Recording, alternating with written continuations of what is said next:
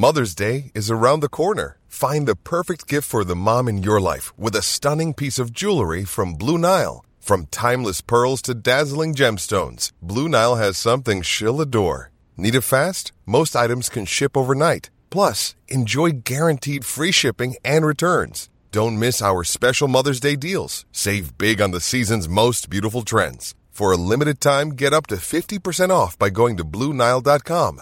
That's BlueNile.com.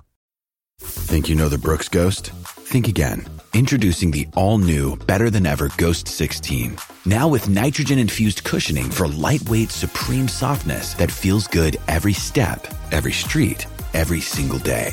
So go ahead, take your daily joyride in the all-new nitrogen-infused Ghost 16. It'll turn your everyday miles into everyday endorphins. Let's run there. Head to brooksrunning.com to learn more. Hockey, yeah. My favorite. It's Judd's Hockey Show. And welcome into Judd's Hockey Show. It's Zolgad. It's executive producer Declan Goff. And who is that on the screen? Wild GM Bill Guerin joins us. Billy, we appreciate the time. I'm going to start you off with this question. How do you weigh the success of this past year, which, by the way, to a large degree went really well, like points-wise, Kaprizov develops, against, especially for a guy like you who won in some way, shape, or form 4 cups, against what happened in the playoffs? Like what's that weighing of, hey, you know what? Lots of success, building block foundation, but then clearly in the playoffs didn't end up where your desire was to be. First of all, thanks for having me on, guys. Good morning, and nothing like coming right out of the gates, huh, Judd? That's not a ball. That's not a ball buster. That's not a ball buster. Hey, look. Are you going to trade Gumbo? That clearly is a ball buster. You've been up since 4, waiting to ask that. No, you know what? Listen, I guess I'll go in reverse. The playoffs were disappointing. They were.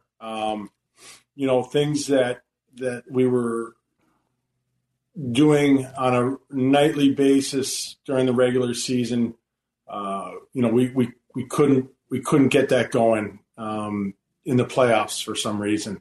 So, yeah, very disappointing. But after having a couple weeks to kind of look back, you can't really. I don't think it's fair to the coaches or the players or everybody in the organization to say, "Oh, complete failure." The steps that we took this year, no other Wild team has done what this team did. I mean, I think we've changed the way that the hockey world looks at the Wild, and it was all about the team. It was all about the points in the standings, and because of that, guys had career years. You mentioned Kaprizov. Obviously career year. Zuccarello, broke the assist record. Ryan Hartman had a career year. Foligno had a career year. Fiala had a career year. Freddie Gaudreau, and it goes on and on. So I think, if you're assessing the year fairly, we did some really good things, and I'm proud of the team. I'm happy with the direction that we're going. So that being said, I want to ask you as a player who had success, who wore the C, like you saw teams probably be where your team is currently as a player and then take off and develop. Answer me this. As a player, what did you see in the playoffs that wasn't allowing you guys or didn't ultimately to take that next step? Like, because you were brought in by teams exactly like this to provide that in the room and as a guy that knew what it took. What did you see? Because my guess is that you can identify it and say, okay, the next step is this, and this is what we just weren't prepared to do yet. Well, in my mind, it goes back to Game 4, and this is my opinion, and the fact that we didn't stay with our game plan when they were all banged up, injured, losing defensemen.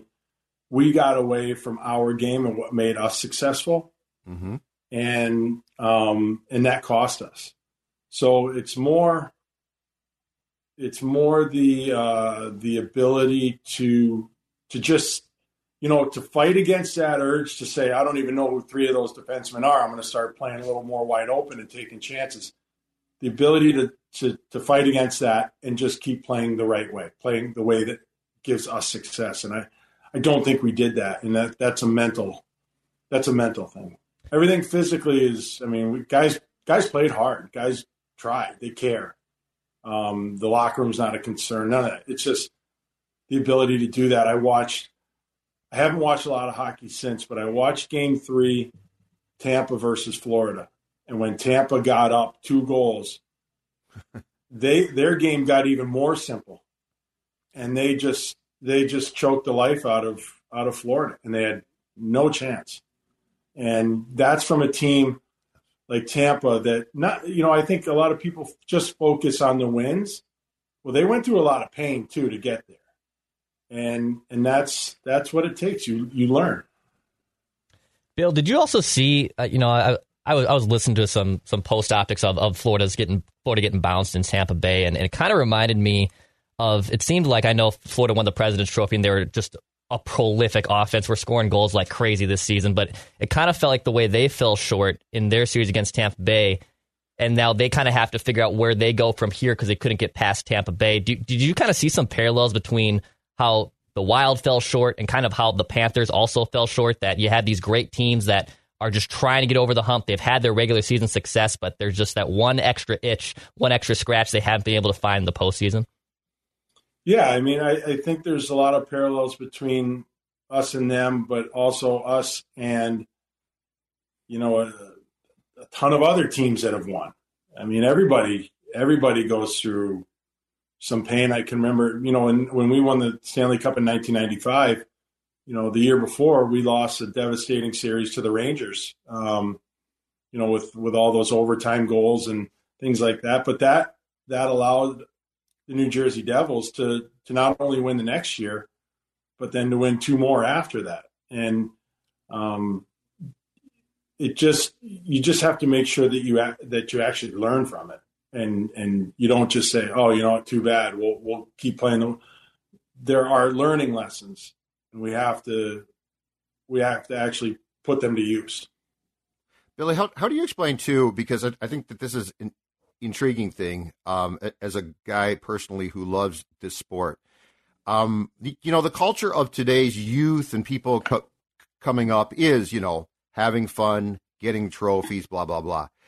My observation of the Stanley Cup playoffs, and I'm curious if you agree with this or not, is look, when you are hoisting the chalice, there's probably no better feeling, ultimately, payoff in the world. That being said, I think when you watch the playoffs, and to your point, like a Tampa Bay or, but back in the day, Edmonton, Islanders type teams, getting through this thing, which, by the way, is a great, it's great fun to watch as a fan, but I think it's a grueling struggle. Probably sometimes it's hell. How do you get that through? Is that just experience? Because personally, it looks to me like the teams that win are willing to pay a price that is probably, in the end, a very large price. Yeah, well, it's not that big a price. It's worth it. Like, sure. Yeah, at the end of it. Once you're there. At the end of it, it's 2 months of grueling physical hockey and travel and pressure and all that stuff. And you're like, your body's been through hell, and, you're just so mentally exhausted by that time, but there's no better feeling in the world. You lose all your weight and your muscle, and you look like crap. But you don't have any sun, like nothing. But it's the greatest feeling in the world. It really is. There's nothing that can beat it. So, I really think that that's something that players learn to enjoy. And that's, like everybody says, trust the process. Well, enjoy the process. Like, you have to enjoy that part of it. And And, but you actually have to sacrifice your body. You actually have to block the shots. You have to take the hits. You have to give the hits. You got to take the punches and go to the net and all that stuff. You actually have to do it. It just doesn't happen. I go back to Tampa. I have a lot of respect for Tampa and the way they play. Mm-hmm. I think there was one point in time in one of the games where they had 12 block shots to Florida's 2. And it's guys like Hedman, it's guys like Stamkos, and like stars, superstars. They get it. Dex?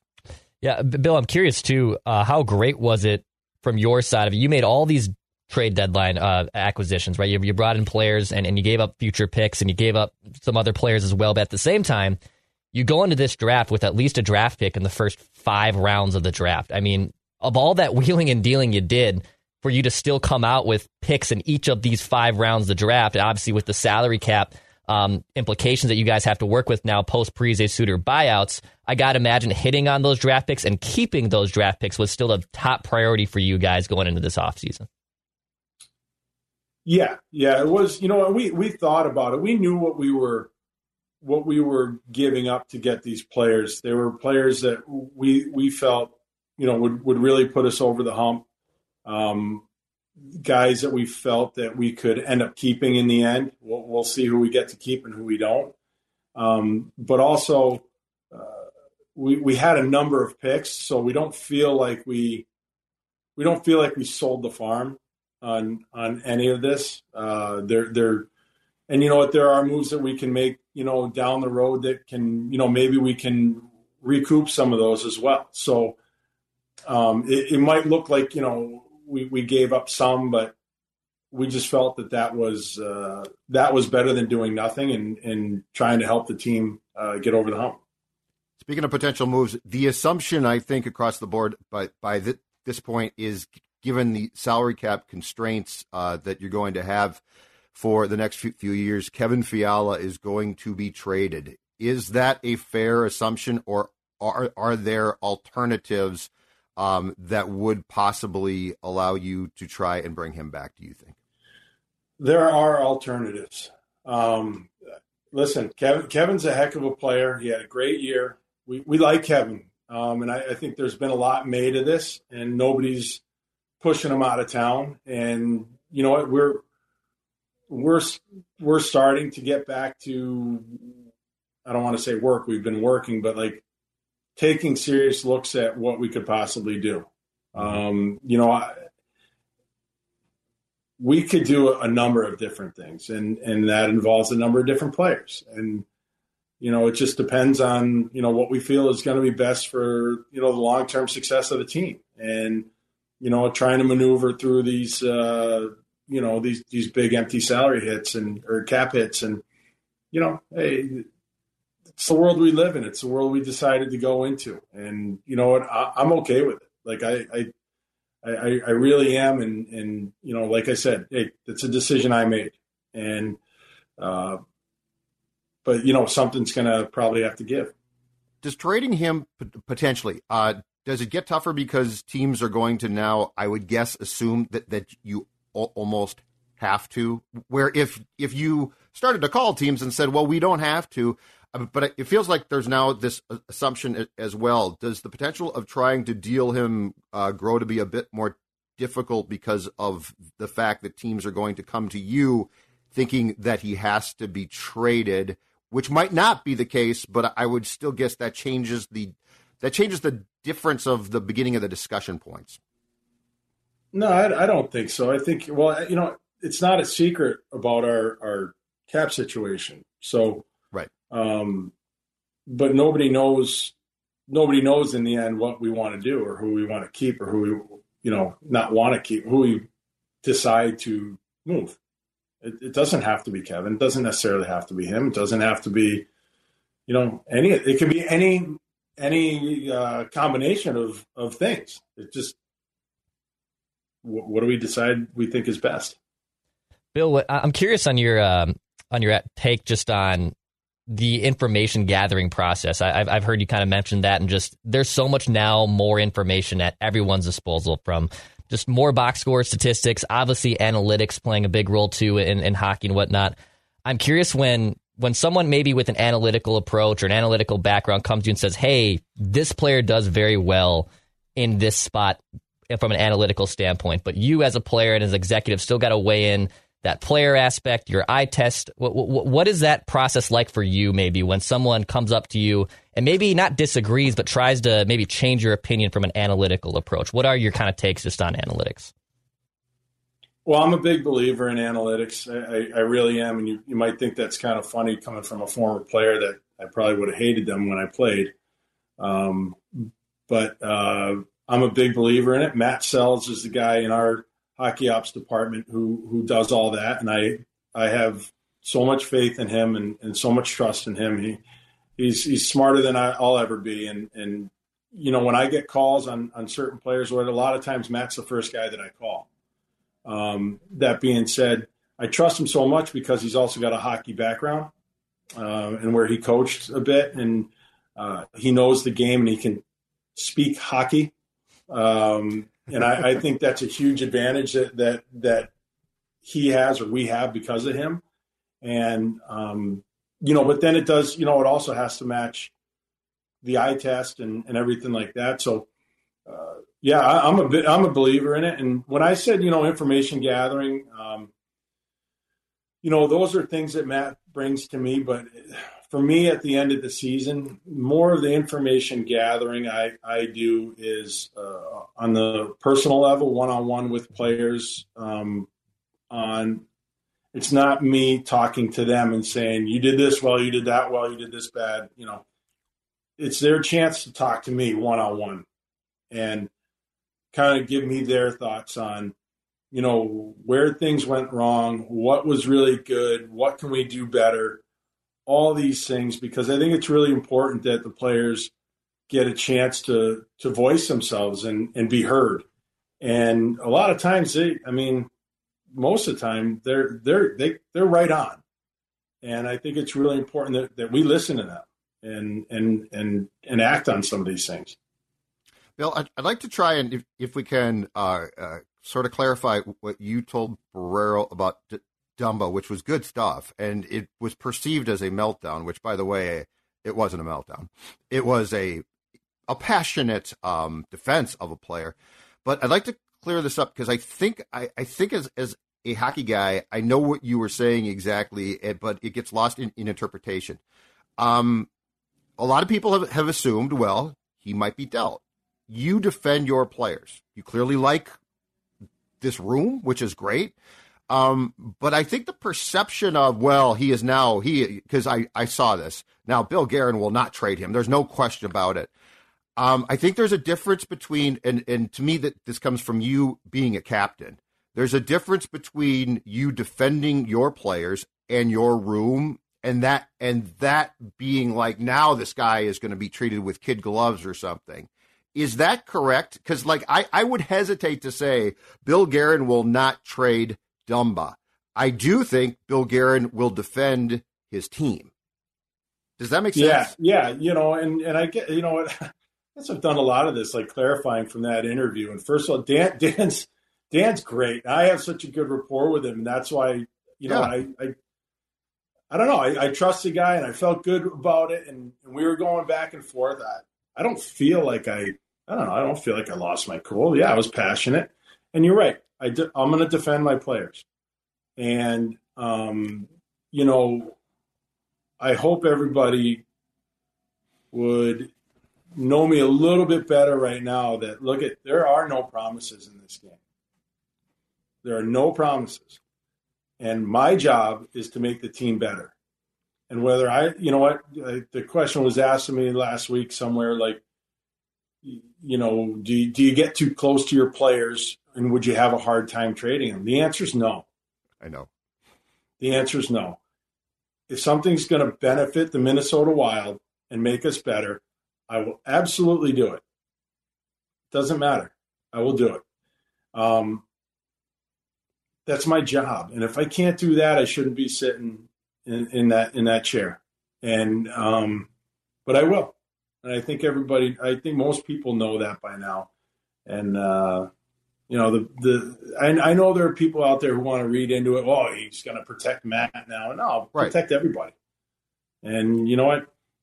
I don't know. You know what? It's so easy for people to take cheap shots at guys now. And it just, I don't know. Sometimes you just get sick of it. And, they would never sit. You know what? If people that are ripping Matt Dumba or Kevin Fiala or this guy or that guy, they're ripping them online. But if they saw him out at a bar or a restaurant, you know what they do?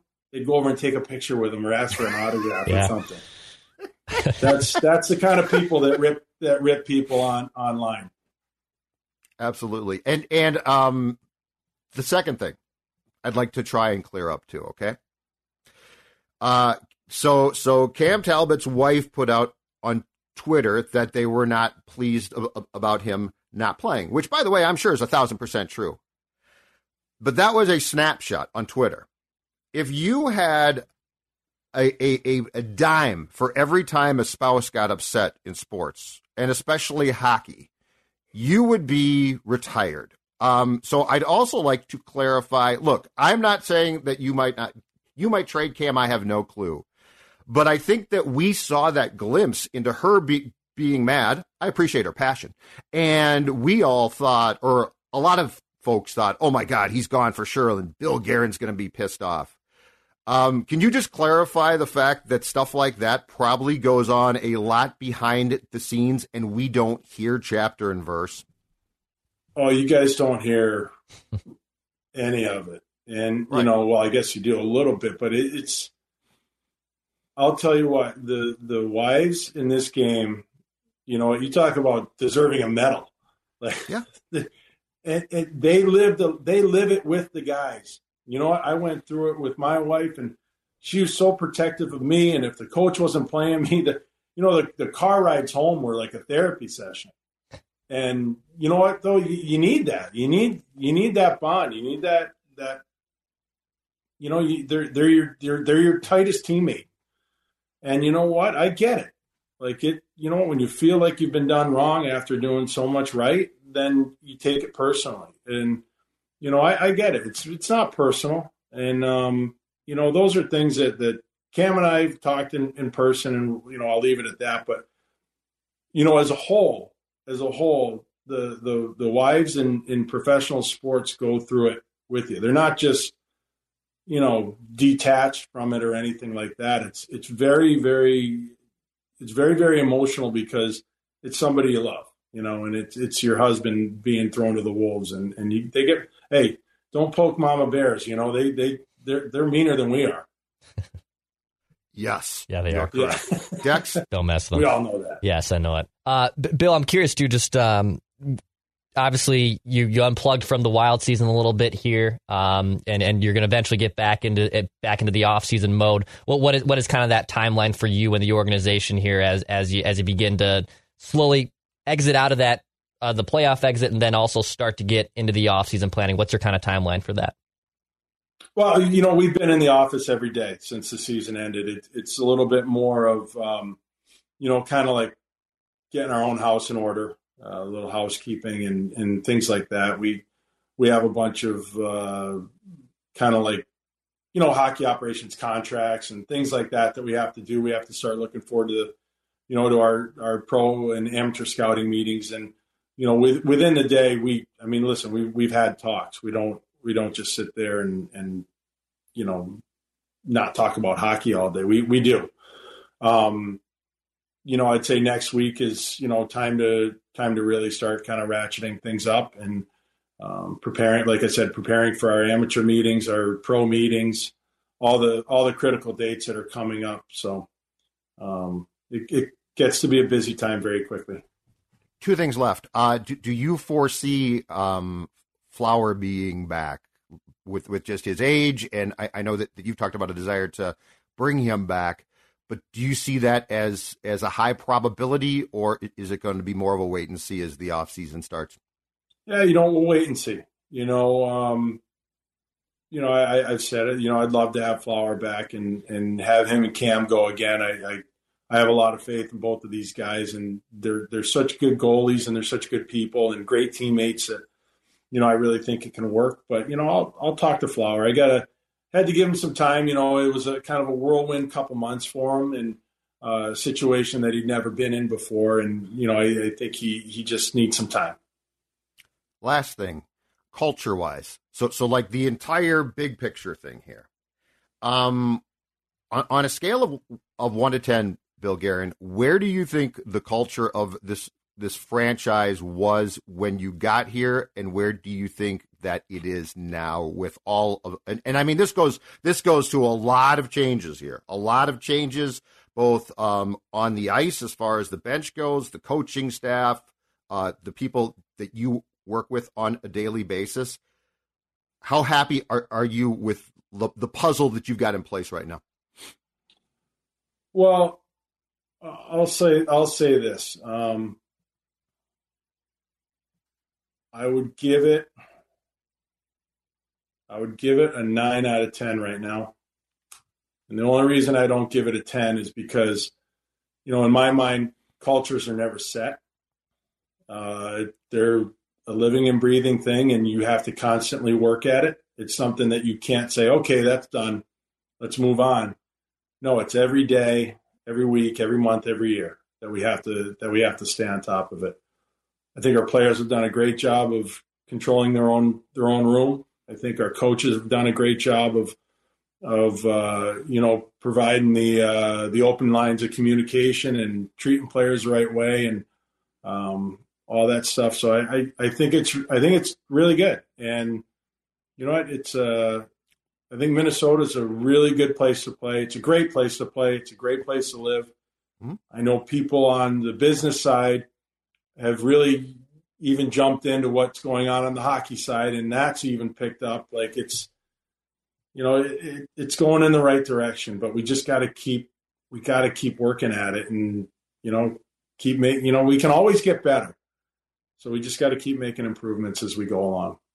Great stuff, and much appreciate the candidness. See, people will come back and say, "Oh, Barrero was great with Guerin," or Zolgad asked tough questions. The key thing, you don't dodge them. And I'm going to tell you, as a guy who talks to officials from different teams in this town, that is appreciated. And I'm serious about that.